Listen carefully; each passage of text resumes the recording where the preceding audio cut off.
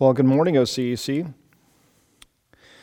and welcome back to Acts chapter 5 this week. You know, when I was a kid, I grew up in Southern California, and we lived pretty close to the beach, close enough that we went a couple of times a year. And I loved going to the beach, even though I'm a redhead and the sun is, I learned later, was trying to kill me the whole time.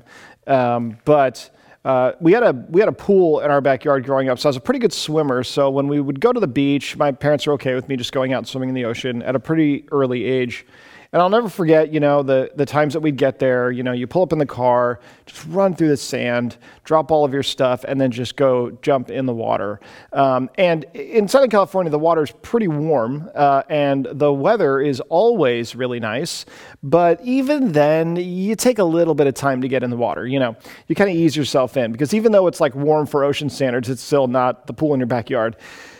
And so I remember every time I'd go and get in the ocean, you kind of start walking in, and you get about halfway in, and just as you're taking your time, the first big wave comes and just nails you, just knocks you over or totally covers you in water, and you fall down, and then you get back up. Especially if you're a little kid, this is quite a big deal, right? You get back up, here comes again, here comes the next one, knocks you right over, and then you're reminded pretty quickly, oh yeah, the ocean is trying to kill me too, right?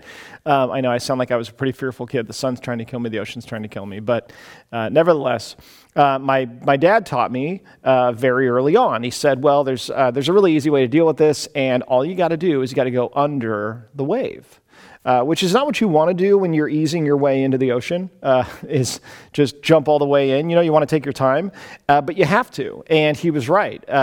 Sure enough, if I was walking out into the water and even the biggest wave was coming at me, all I had to do was dive under it. I'd just bend my knees even and duck down. And if I can get below that wave, then it would, with all of its force, wash over me, and I'd be completely unaffected. And all I have to do is just pop back up on the other side and get ready for the next one.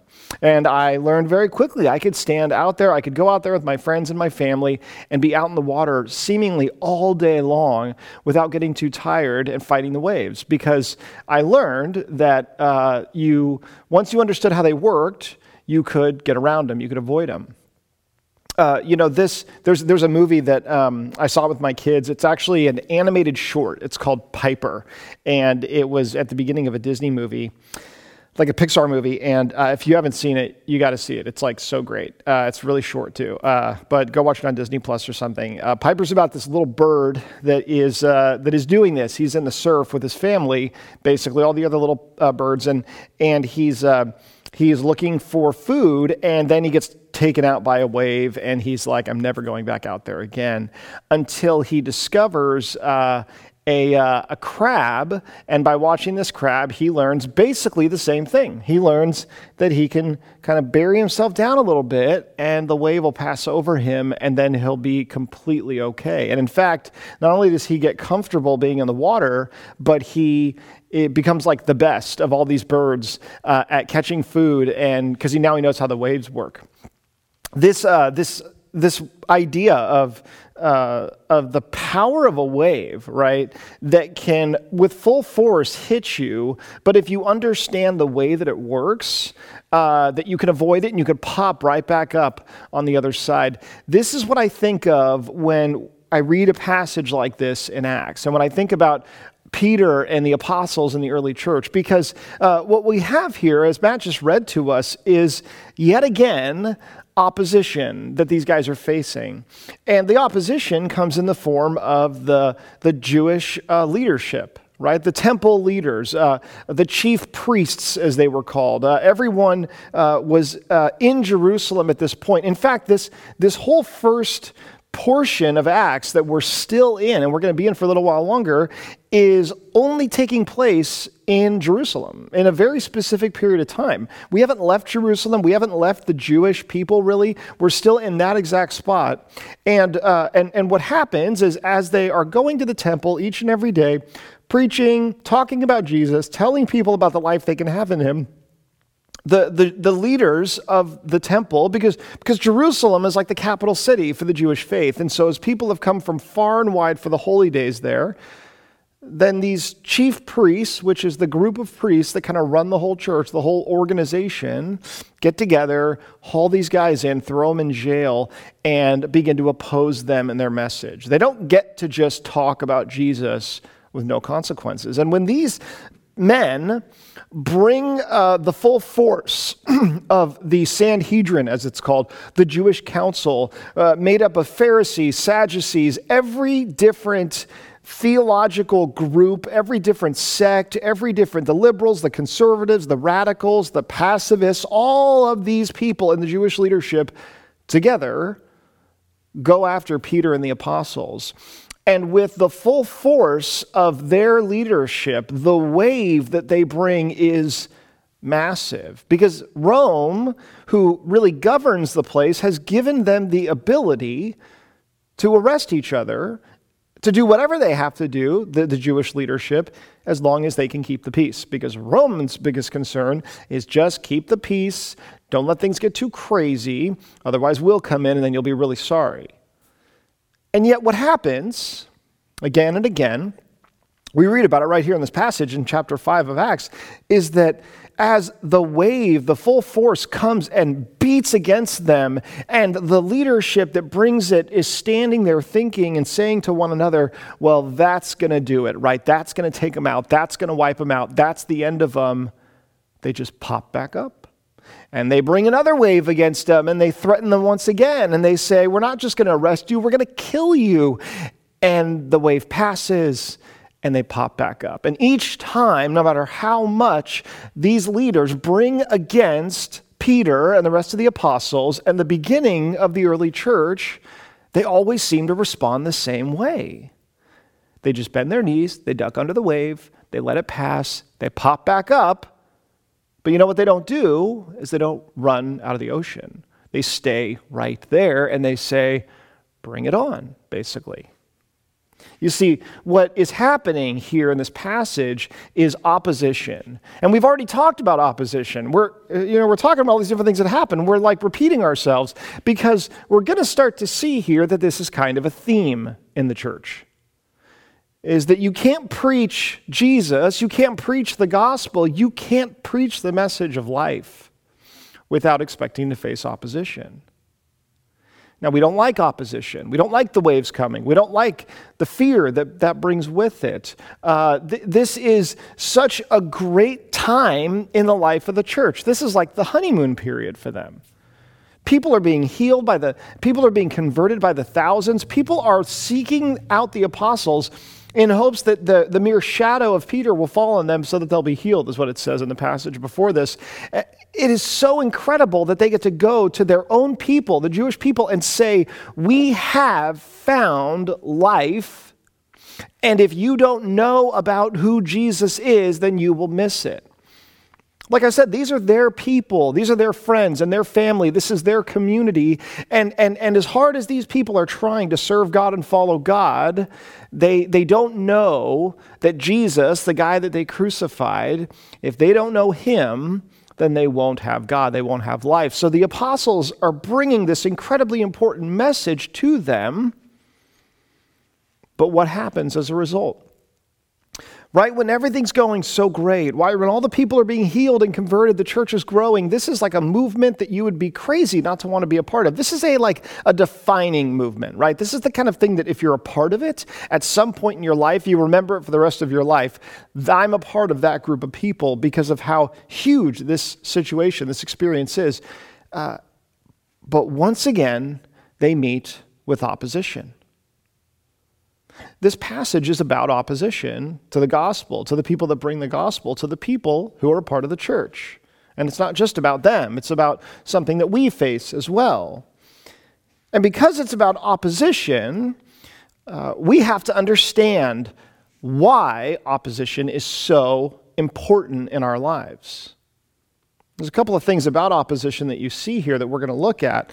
The first one is, in some ways, the most important because it defines the way that we approach the situation and how we move through it. If we duck and wait for the wave to come, pass, and then keep going, or if we just run out of the water after it knocks us down. It has to do with the way that we view opposition. And it's this. The first thing about opposition we have to understand is this. It's either going to be an obstacle or it's going to be an opportunity. The opposition, when it comes in our life, and by opposition, I mean any kind of opposition, and the pain and the suffering that come in our lives that we say, God, why in the world would you let this happen? If you really want us to go and shine like a light for you, then why would you let these things happen in my life? Why would you allow these people to come up against me? If you can stop anything, then why would you let this happen? Why would you let your people, the church, go through this? That opposition. The first thing we see about it here, in what happens with Peter, what happens with this angel, what happens with the Pharisees and everybody, is this. The opposition is either something that we can see as an obstacle or something we can see as an opportunity. And if we see it as an obstacle, then all it is something that we have to get past. All it is something in the way of what we want, where we want to go. And so we just have to get around it. We just have to get over it. We have to get past it. Or we see opposition as an opportunity. Or we see it as an opportunity, which means that it's exactly what we've been waiting for in order to do the thing that God's calling us to do, in order to do the things that we're supposed to do while we're on this earth. We see this when they're rescued early in this passage from prison miraculously. We read about it starting in verse 17. So they've been preaching and they've been spreading the word of the gospel, and the Sadducees are not happy. And so starting in verse 17, you read this. But the high priest rose up, and all who were with him, that is, the party of the Sadducees, and filled with jealousy, they arrested the apostles and put them in public prison.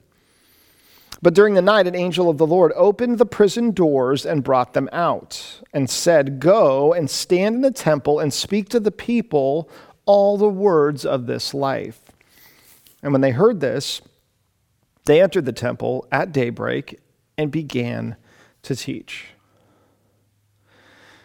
So they are arrested and put in what they say is a public prison. And so, like I said, the Roman authorities, because the Jewish people in Jerusalem are living under the control of Rome now. They're not in charge of their own country themselves. They've been invaded, taken over.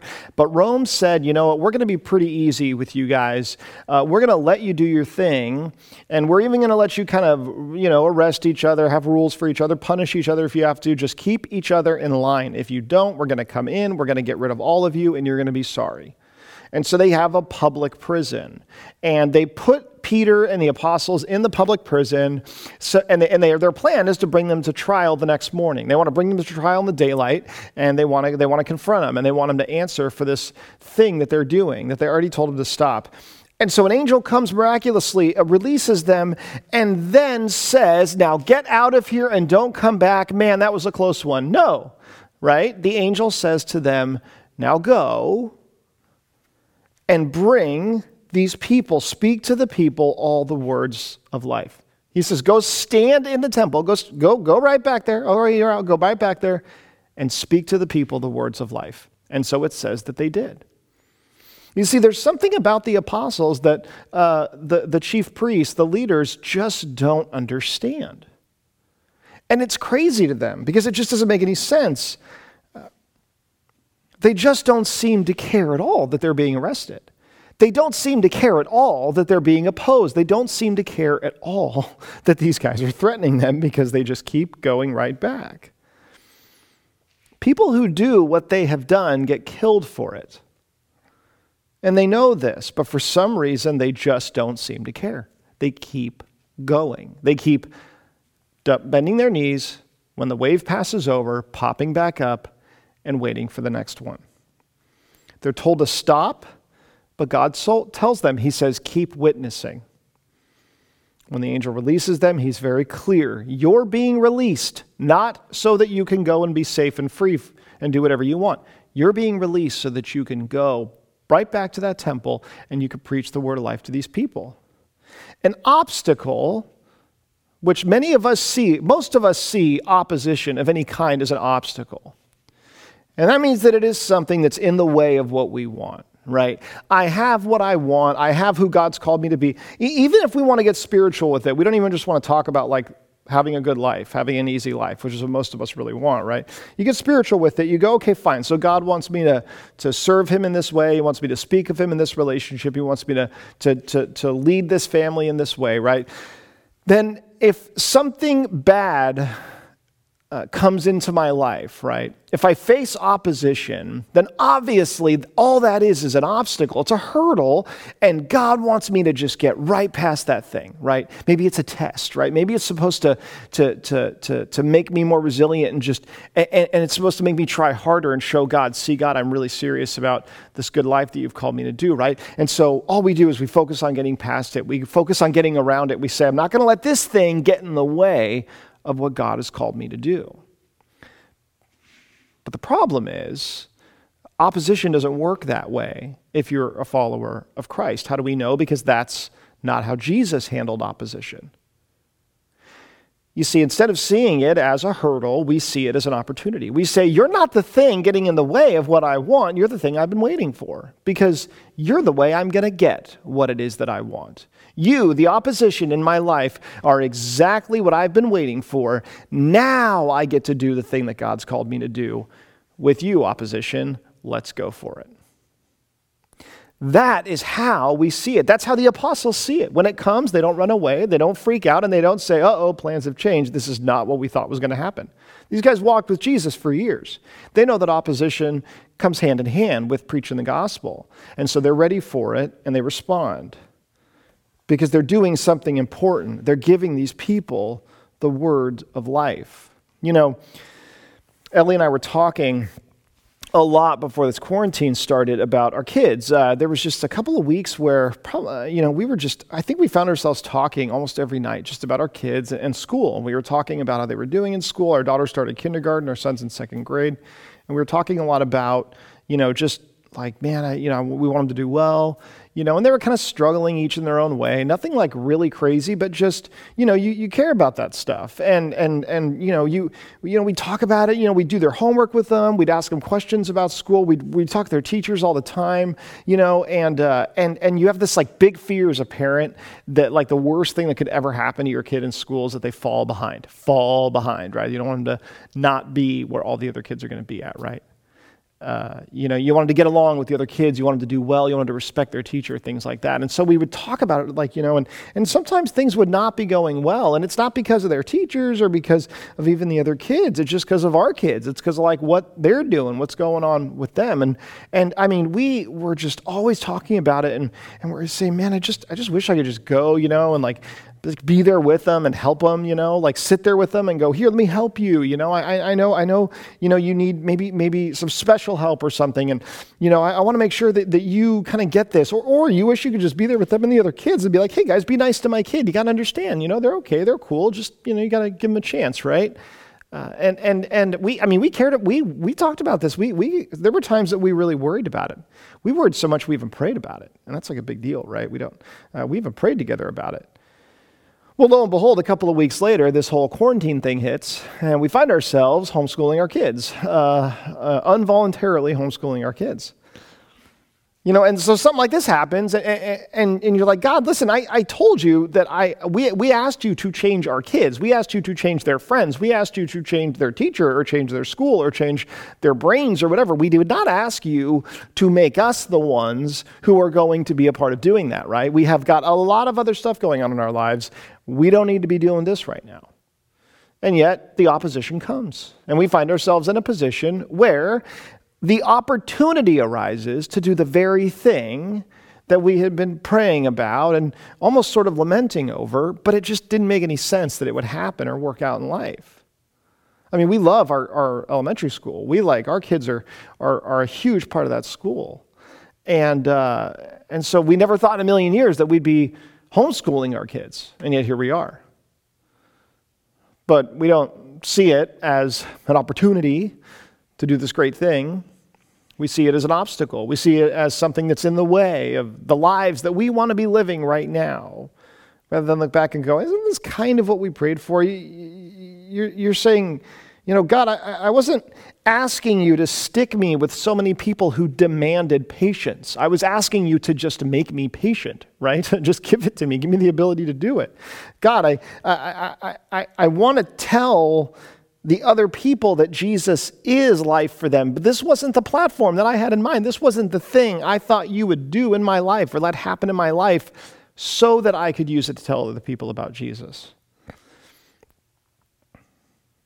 A lot of times we think that God isn't very good at his job, that the way that he chooses to use us, the situations that he allows us to be in or even puts us in, we go, God, you're not very good at like doing the things at setting me up to do the things that I'm supposed to be doing. It's like when my kids come up and they're like, hey, Dad, can I help you while you're doing, I'm working in my yard or something, I'm doing something, and my kids are like, hey, can I help you? And I'm like, yeah, great. Okay, this is going to take 5 times longer, and it's going to kind of be a mess, but okay, fine, you can help me, right?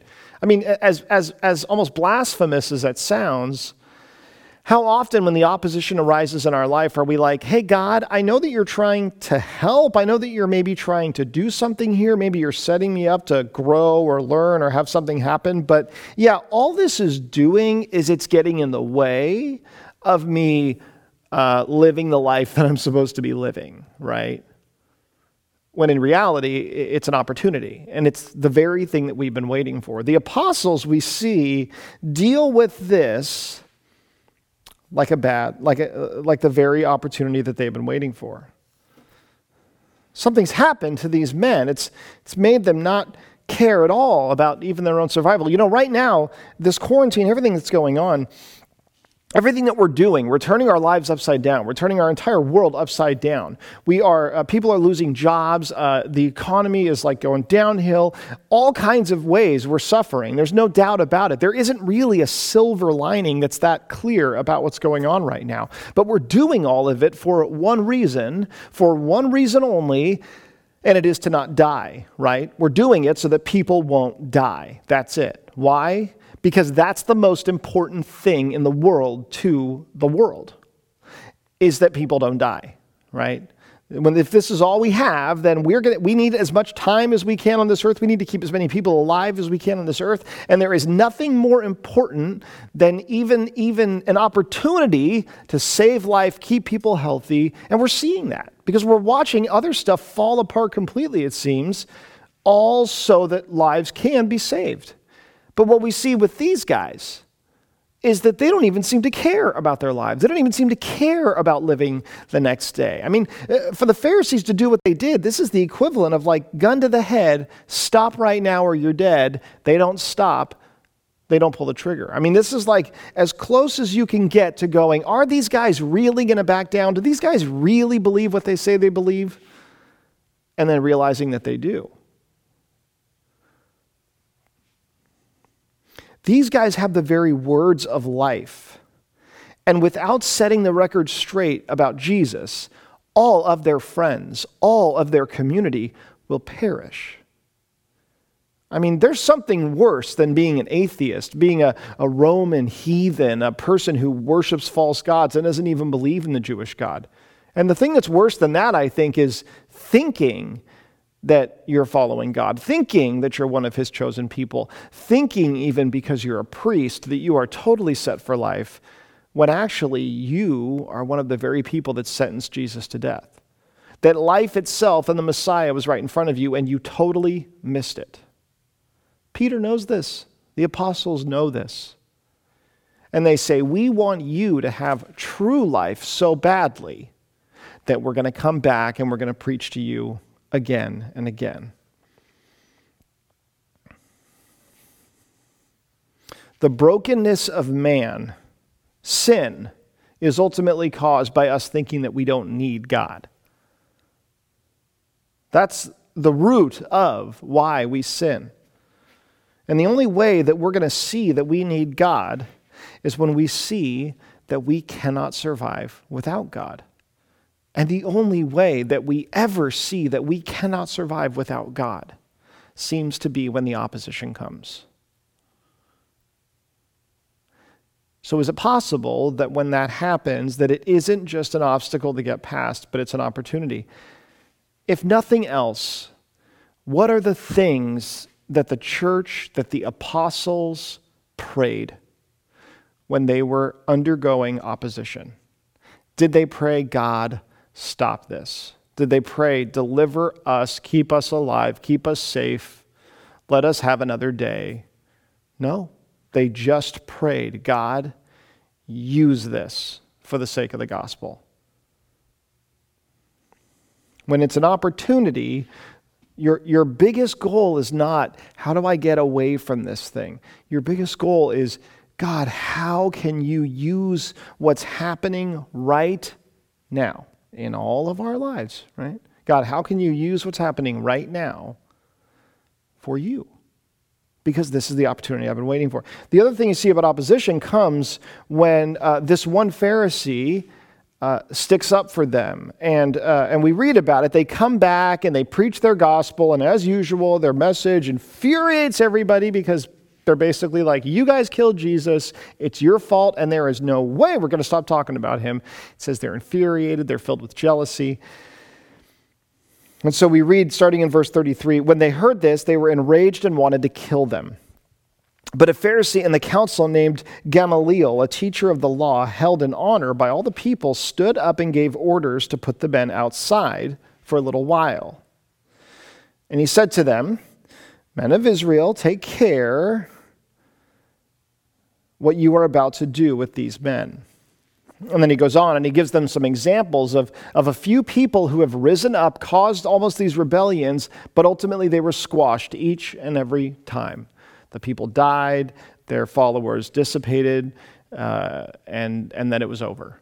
He says, this isn't the first time this has happened, so let's all calm down. And he goes on in verse 38 and says, so in the present case, I tell you, keep away from these men and let them alone. For if this plan or this undertaking is of man, it will fail. But if it is of God, you will not be able to overthrow them. You might even be found opposing God. So they took his advice. So the other thing that opposition does is it shows us something that we are usually pretty blind to in the moment, and it is this. Opposition shows us what it is that we're really up against.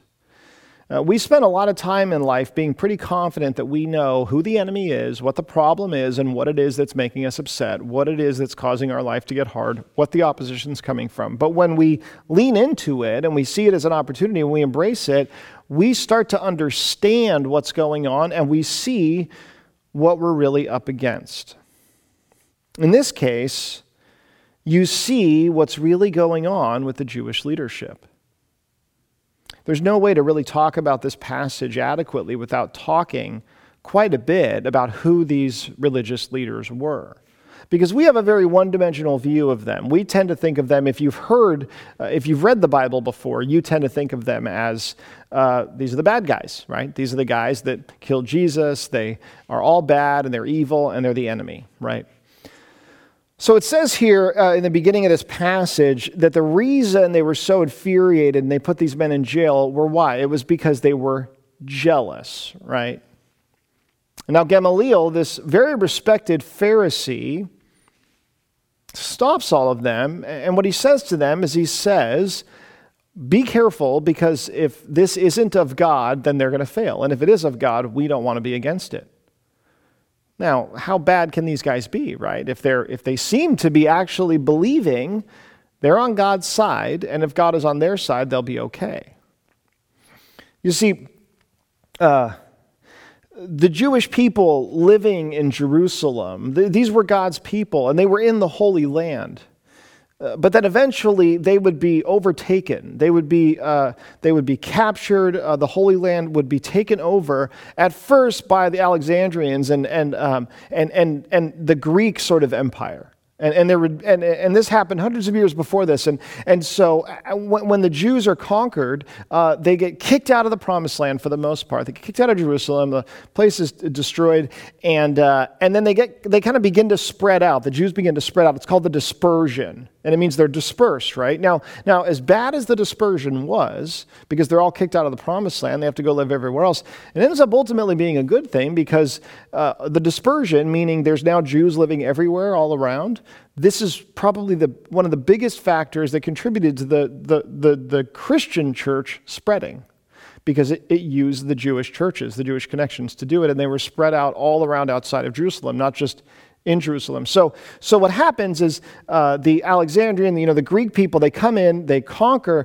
and they start to influence the Jewish people. And this is not a good thing, right? God told his people, he said, I want you to be my people. I want you to follow my laws. I want you to be distinct. I want you to show people that you're mine.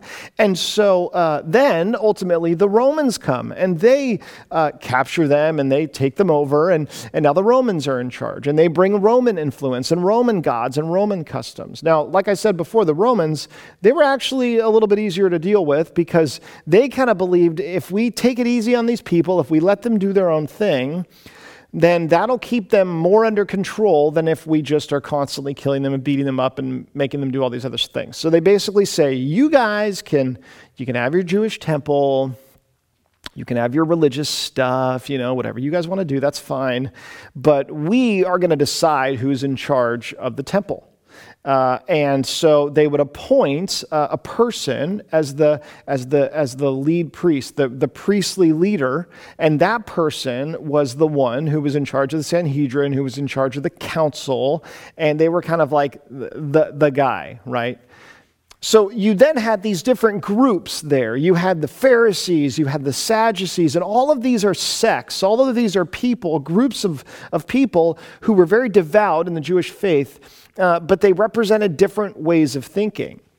So this man that we read about here earlier, Gamaliel, he was a student of Hillel. Now, he was the first Pharisee, really, this man Hillel. And what happened was he was just a rabbi, and there were just priests. That's all there were. They were priests, which are the guys that you came in and they helped you through the sacrifice and worship and things like that. They taught out of the word along with the scribes. They also taught, and then that was kind of it. There wasn't really much to it than that. But then this guy Hillel came along, and what he did became really popular. What Hillel did was he started telling people what to do in every situation in their lives. So it's kind of like this. It's kind of like you leave the temple maybe after the synagogue. You leave the synagogue and you go out in the courtyard and there's this guy out there. And he says, when this situation happens, when you come across this person, when you're faced with the temptation to eat meat on this day, but it conflicts with this weird thing, and you go, yeah, maybe I've been in that situation before. He goes, here is what a good Jew does. And then he gives them an answer. So what he did was he was known, he was famous for basically telling people what to do in every possible situation. And so we think of the Pharisees as being really legalistic, right? These guys made up all these extra rules, they did all these extra things, and they're so bad because of that. But really where this all started was it started with the people's hunger, their desire to have more than just what God had given them, which was temple worship and the sacrificial system, and the priest to leave that. They wanted people to tell them what God wanted in every possible situation in life, usually far beyond things that God had ever outlined in the Torah, in the Bible, in the law and the prophets. Now, we hear about this, we go, oh my gosh, what a bunch of sheep, right? What kind of people actually flock to someone who is going to go out of their way to tell them more, right? To tell them more things to do, to say, this is better for you, do this in this situation, right? No, that's crazy, because that's the exact same thing that we do in the church today, and we have been doing for a long time. We love a good speaker. We love a person who's able to tell us, here's what the Bible says about this thing, right? Why do you think we sell so many Christian books in so many Christian bookstores that aren't the Bible, right? Because there's so many people who are saying, hey, here's what God says. Here's what the Bible says about this thing. And we love it. We eat it up, right? If we have a pastor or a teacher that's famous, that's well known because they have authority, they're respected. And these guys were very respected and had lots of authority. We'd go, John MacArthur, what does John MacArthur say about that? When Mark Driscoll was a Bible teacher, or when he was a pastor that we listened to, you go, oh yeah. Did you hear about Mark Driscoll's take on that thing, right? You know what Francis Chan says about that, right? And I mean, when the pandemic started, when the pandemic came and sort of landed and the quarantine began, And you go online, it's like one blog post after another of people saying, the Christian's response, here's what a Christian should do. Make sure you do these things. What God wants for you in this time. How God doesn't want you to act in this time, right? We are so quick to go out of our way to tell one another, this is exactly what God wants in this situation. And this was what Hillel did. He was basically the first, mega pastor in the Jewish faith with the Jewish people. And they loved him. They loved it. Lots of people came and studied under him. And this man Gamaliel, he was one. He was a teacher that was so well respected. So Gamaliel was a Pharisee, and the Pharisees weren't actually in control of the temple at this time. Matt talked about that a little bit last week. So these guys were not in control. The Romans didn't really like them as much. And part of the reason was just because they were so committed to scripture and all these extra things and living a certain way that they didn't get caught up in quite as much worldly stuff as the Romans did.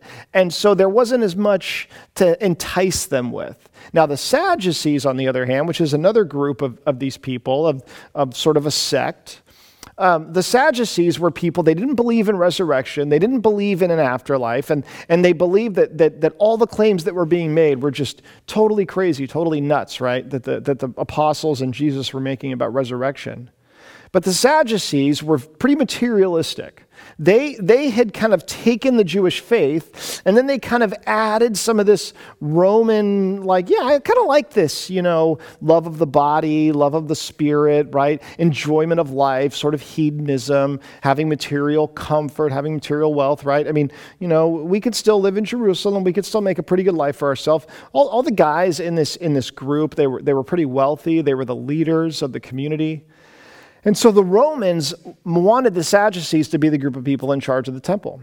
And they wanted them to because they were easier to control, because they were more worldly, and they were easier to appease with money and with power and with influence. So the Sadducees are the ones that lead the council, that throw these guys in jails, but the Pharisees show up, everybody shows up. And Gamaliel says to them, he says, let's be careful what we do, because if this is of God, then we don't want to be against it. You see, the reason it said that they threw them in jail was because they were jealous. And why would they be jealous? Simple. These men have spent their entire lives desperately trying to win the respect, to win authority over the people in the Jewish church. They were born into families that already were respected, so they had to be respected, even more than their fathers before them. They had knowledge, they had training, they were really, really good speakers. These guys were sophists, which means they were able to argue both sides of an argument if they needed to. Right? Does that sound like any pastors, right? We get so good at arguing and explaining things, sometimes it's like, which end am I on? And they could do that. They were dedicated completely to being seen as spiritual leaders to the people of the Jewish faith in Jerusalem. Being on the council was everything to them. Being in charge was everything to them. And here come these guys who are poor, untrained, uneducated. They are nothing. They were following this guy claiming to be God, claiming to be a Messiah who they killed so easily. And yet these guys who come into town, in a matter of days, of weeks, they get something that none of the Pharisees, none of the Sadducees had. They get the authority from God. God gives them the ability to miraculously heal people. And like that, overnight, the people listen to them. The people respect them. It's why they called them back to the temple and said, don't put them in chains, bring them back, be nice to them. We don't want to make the people upset. These guys were infuriated because they wanted to be the ones to lead the Jewish people. They wanted to be the ones with the answers. They were really good at being the ones with the answers. They came up with the answers to questions nobody had even thought to ask yet. And here comes Peter, and here comes the apostles. Here comes this early church full of poor people, uneducated people, slaves, all kinds of people. and they're healing. They're doing miraculous things. And it is getting really hard to deny that God is in this somehow. So they're filled with jealousy and they arrest them. The very men dedicated to keeping God at the forefront no matter what happened were actually just wanting attention, wanting to be the leaders.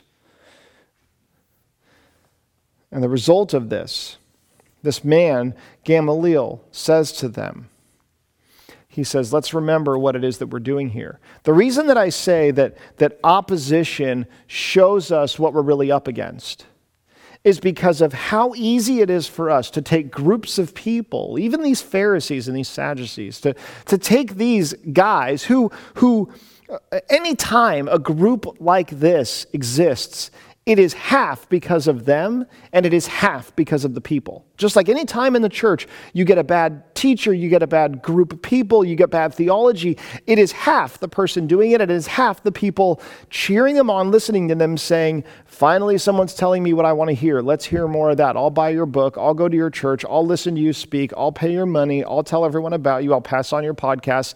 It's two sides to it. What we see is that these men aren't just the enemy. It's not just one group of people. It's not just one kind of person. It's not just one part of the Jewish faith. It's not just one sect. It's not just the Romans or the Pharisees or the Sadducees or any of those things.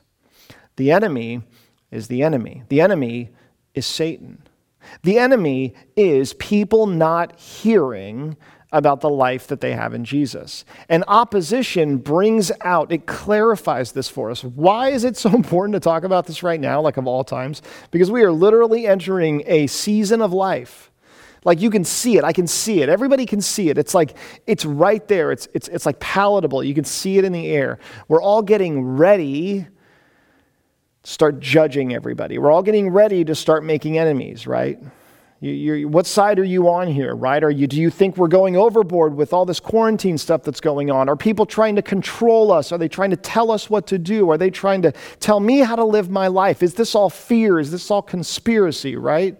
Those people are ruining things for me. And I guarantee you that God is looking down on them and going, no way. Not with my people, not in my country, not in my world that I created.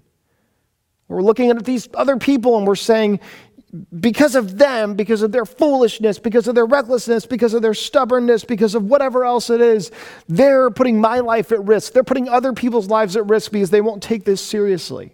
I've already started, like you see it, right? Just in the matter of a few weeks, there was grace for a while with each other, with everybody. And then the grace started to fade away.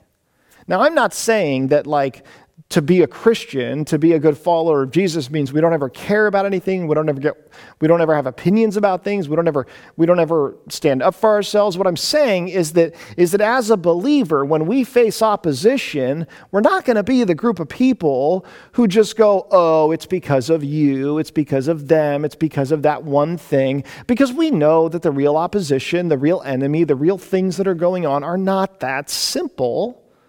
And we also know that we haven't been put here to fight those fights, to fight those battles, right? Because what opposition does is it shows us you now have another opportunity to do the thing that I'm calling you to do, which is to bring life to these people. Not life so that they could survive a pandemic, life so that they could survive spiritual death that's coming. The last thing that opposition does is it shows us what we're worth. And believe me, that's very important to us, whether you think it is or not. We read about this at the very end of the passage. After they've been freed, they beat them. They beat them. They get a little beating in, which that's fine. They're kind of do a little bit of this when nobody's looking, when Gamaliel turns his back. We read right at the end of the account, in verse 41, then they left the presence of the council, rejoicing that they were counted worthy to suffer dishonor for the name.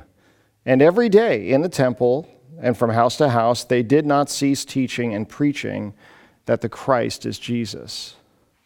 This phrase here, that they were counted worthy to suffer dishonor for the name, this is what we would call an oxymoron. It's a contradiction in terms. In an honor and shame culture, the most important thing about you, the thing that determined your worth more than anything, more than how much money you made, more than your looks, more than even your title, was the amount of honor that you were able to bring to yourself and to your family.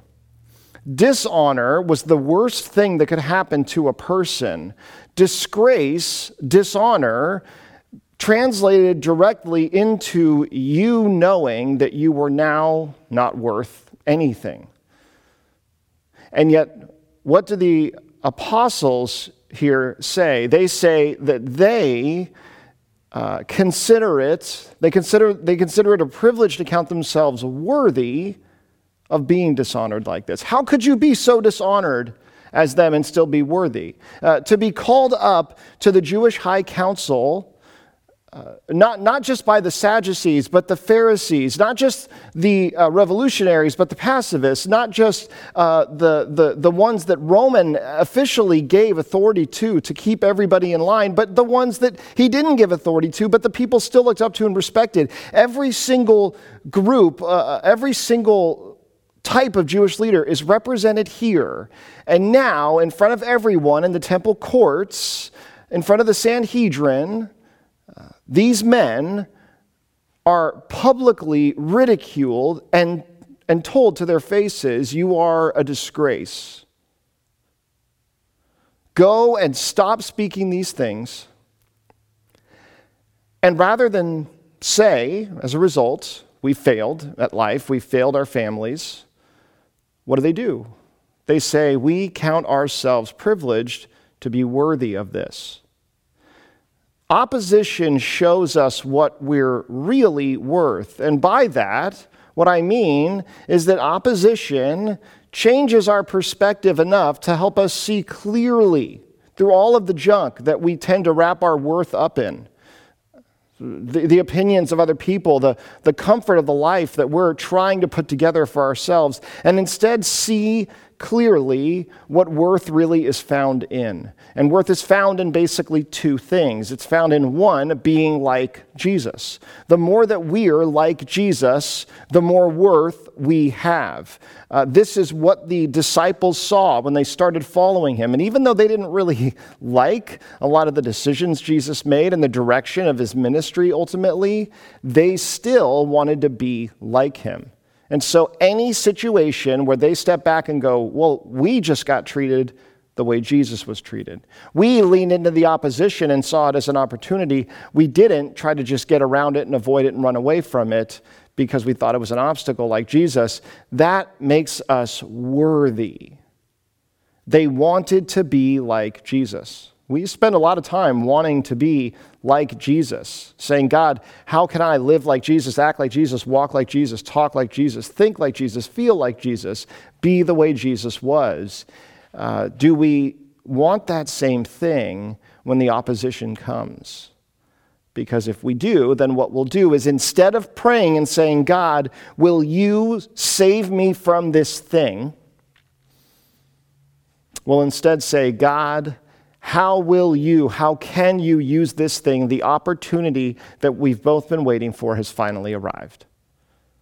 For me to experience opposition and to be able to be like Jesus through it. You know, we talked about the first miraculous healing that happened here in Acts.